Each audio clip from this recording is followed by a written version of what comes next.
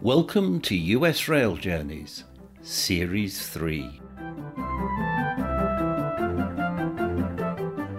It's been a long time coming, but with the easing of travel restrictions, I have been able to make the journeys I had originally planned for the spring of 2020. Join me as I travel 6,684 miles with Amtrak across the United States. First, I take the Silver Star from Miami to New York, then the Crescent from New York to New Orleans. Next, I take the Texas Eagle from Los Angeles via San Antonio to Chicago. Then it's the Lakeshore Limited from Chicago to New York. And finally, the Acela from New York up to Boston.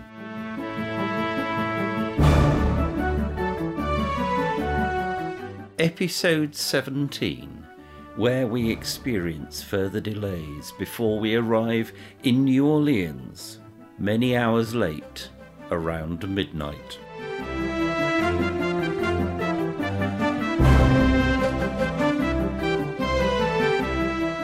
Well, we were making progress south of Meridian, and then we came to a stop, and then we backed up. We've been here about half an hour, adding to our delay. Fortunately, we're in the countryside, in a very rural area. But we are stuck across a level crossing, and there are a couple of vehicles there. I would imagine that the people are not too happy.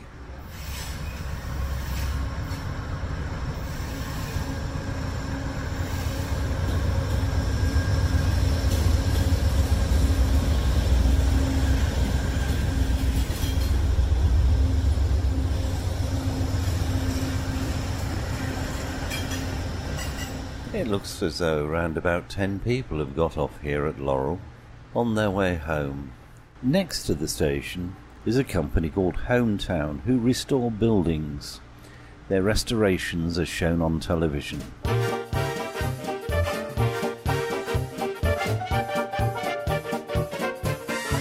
Our next stop is in Hattiesburg. It should have been at about 10 to 6, but considering our delays it's much later. I'm looking at a gorgeous red setting sun at the moment. In 1882, William Hardy, a pioneer lumberman and civil engineer, founded Hattiesburg in the fork of the Leaf and Bowie rivers. Early settlers were attracted by the vast areas of virgin pine timberlands. Hardy named the city after his wife, and it was incorporated in 1884. The New Orleans and Northeastern Railroad line from Meridian to New Orleans arrived in 1884. Then the Gulf and Ship Island Railroad from Gulfport to Jackson, Mississippi, crossed Hattiesburg in 1897. It was this crossing that first earned Hattiesburg the title of Hub City. In the 20th century, the city benefited from the founding of Camp Shelby, 2 major hospitals, and the public University of Southern Mississippi. The city is also home to the William Carey University, a private Baptist university. Bernard Ebbers and a group of investors, meeting here over dinner, first sketched out the idea for MCI WorldCom after the breakup of AT&T. The local police department is serviced by its own training academy. It's one of the most difficult basic academies in the country, with an attrition rate of over 50%. The city, and particularly the railway station, are claimed by some to be the birthplace of rock and roll. The 1936 recordings, made in the station by Mississippi Juke Band members Blind Roosevelt Graves, his brother UROY and pianist Cooney Vaughan, were, according to rock historian Robert Palmer, felt to be the first fully formed rock riffs and beat. The station is located in the Newman-Bushman Railroad Historic District. the city's oldest neighbourhood and once the site of the Newman Lumber Company. The 14,000 square foot brick Hattiesburg Southern Railway Station was originally completed in 1910. One of the larger and more elaborate surviving passenger stations in Mississippi, it has been in continuous use since it first opened. It was built in the Italian Renaissance style, with a hipped roof originally in clay tile and tin, and was noted for its 924-foot canopy, which was partially removed in 1958. The station, restored in a $10 million 5-year project which was completed in 2007, was used by 8,326 passengers in 2019.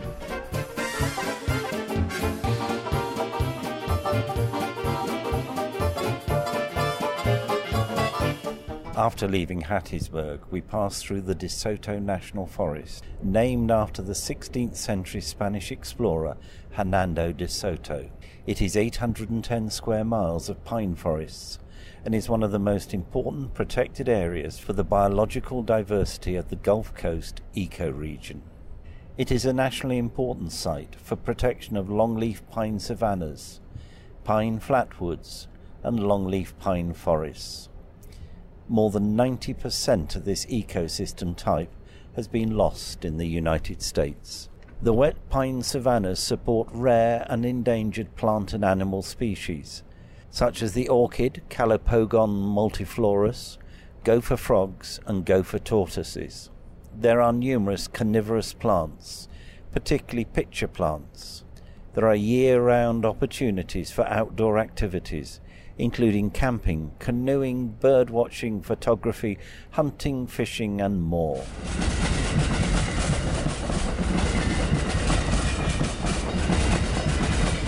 The region around Picayune didn't come under US control until 1810. By that time it had changed hands several times between the French and Spanish. It is situated in a dense subtropical landscape and is the business and medical centre of the Pearl River County. It's approximately 45 miles from New Orleans.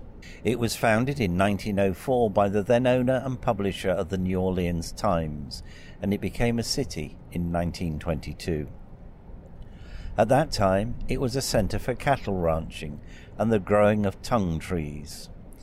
Tung oil was once a primary ingredient in fine waterproof wood varnishes used by both the furniture and marine industries. Hurricane Camille destroyed most of the tung orchards in 1969, and the region has turned to cattle as its main economic staple. Following Hurricane Katrina in 2006, many people who had lived closer to the Gulf of Mexico moved here seeking a safer home and easy commute back to the Gulf Coast. Mississippi State University's Crosby Arboretum is here, and it is the premier native plant conservatory in the southeastern United States. Picayune is an intercity station in the downtown area served by the Crescent. It was rebuilt as an intermodal facility and reopened in 2008. Featuring a classic early 20th century design, including a porte cochere and a waiting room. Prior to this, there was an open, covered shelter. It is a flag stop, so the train only stops here when passengers have tickets either to or from the station. Since the suspension of the Sunset Limited east of New Orleans in 2005, it has been the only Amtrak station on the Mississippi Gulf Coast. 1,738 passengers used the station in 2019.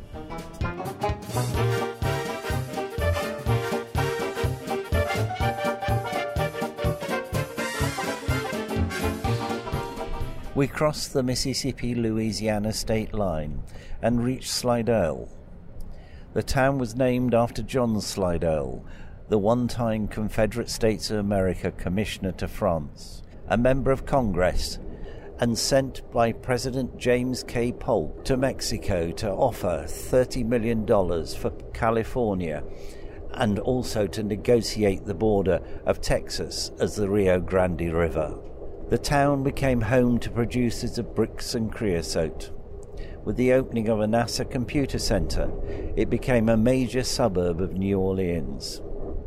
It suffered extensive damage from Hurricane Katrina, experiencing a 23-foot storm surge from Lake Pontchartrain. The station was built in 1913 for the New Orleans and Northeastern and the New Orleans Great Northern Railroad. The Norfolk Southern Railway donated the station to the city in 1996. It was renovated with a grant from the Louisiana Department of Transportation and Development, with funds from the Intermodal Surface Transportation Efficiency Act of 1991. It currently houses an art gallery, the Slidell Cultural Center, and an American-style hamburger restaurant named Times Grill. It was added to the National Register of Historic Places in 1996 and was used by 4,702 passengers in 2019.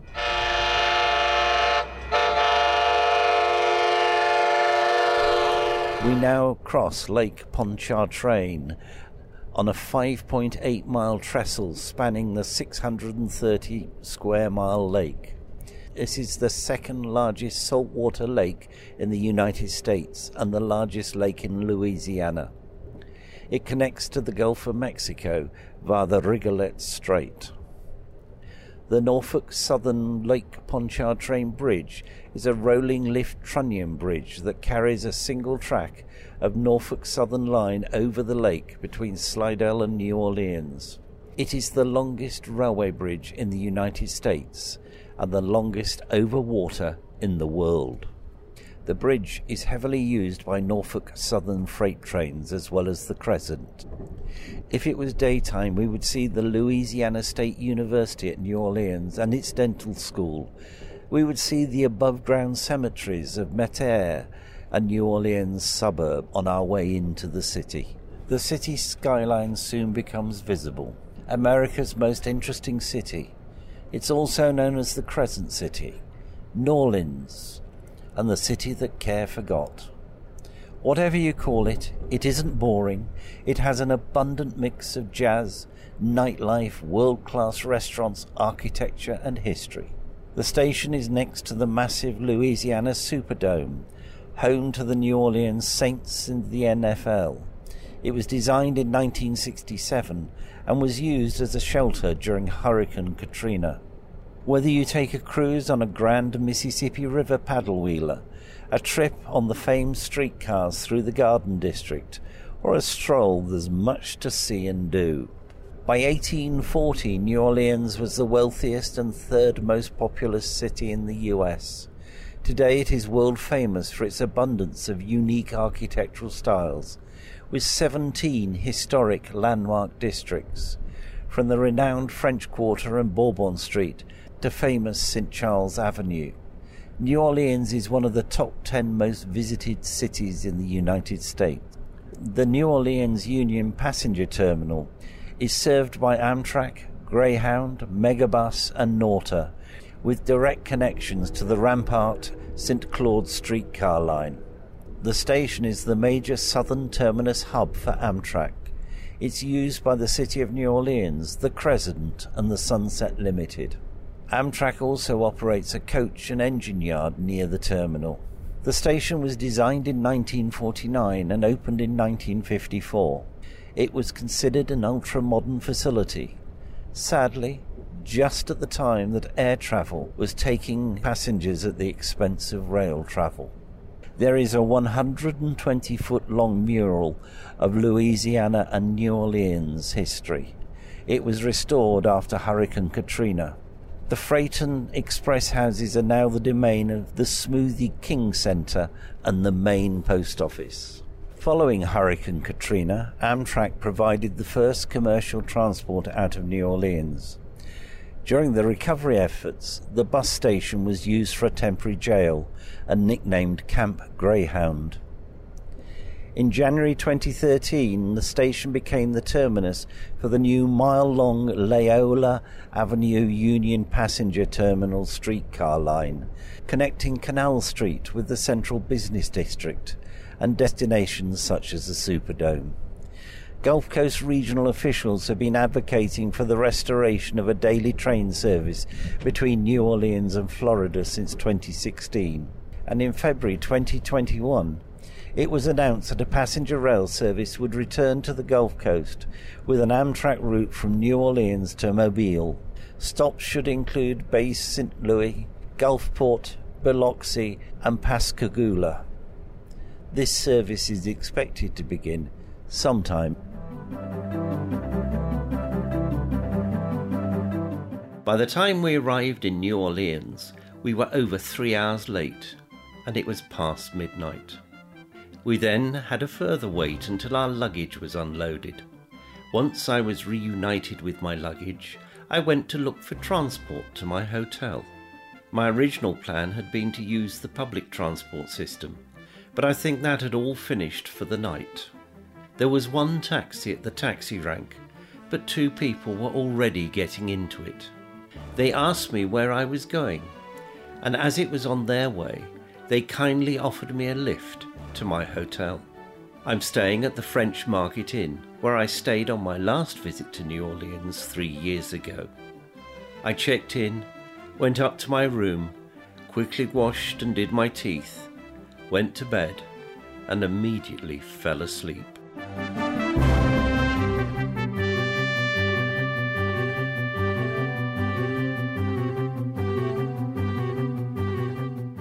The man with the microphone thanks the passengers and crew on Train 19, the Crescent, which departed from Penn Station on Monday the 27th of June 2022.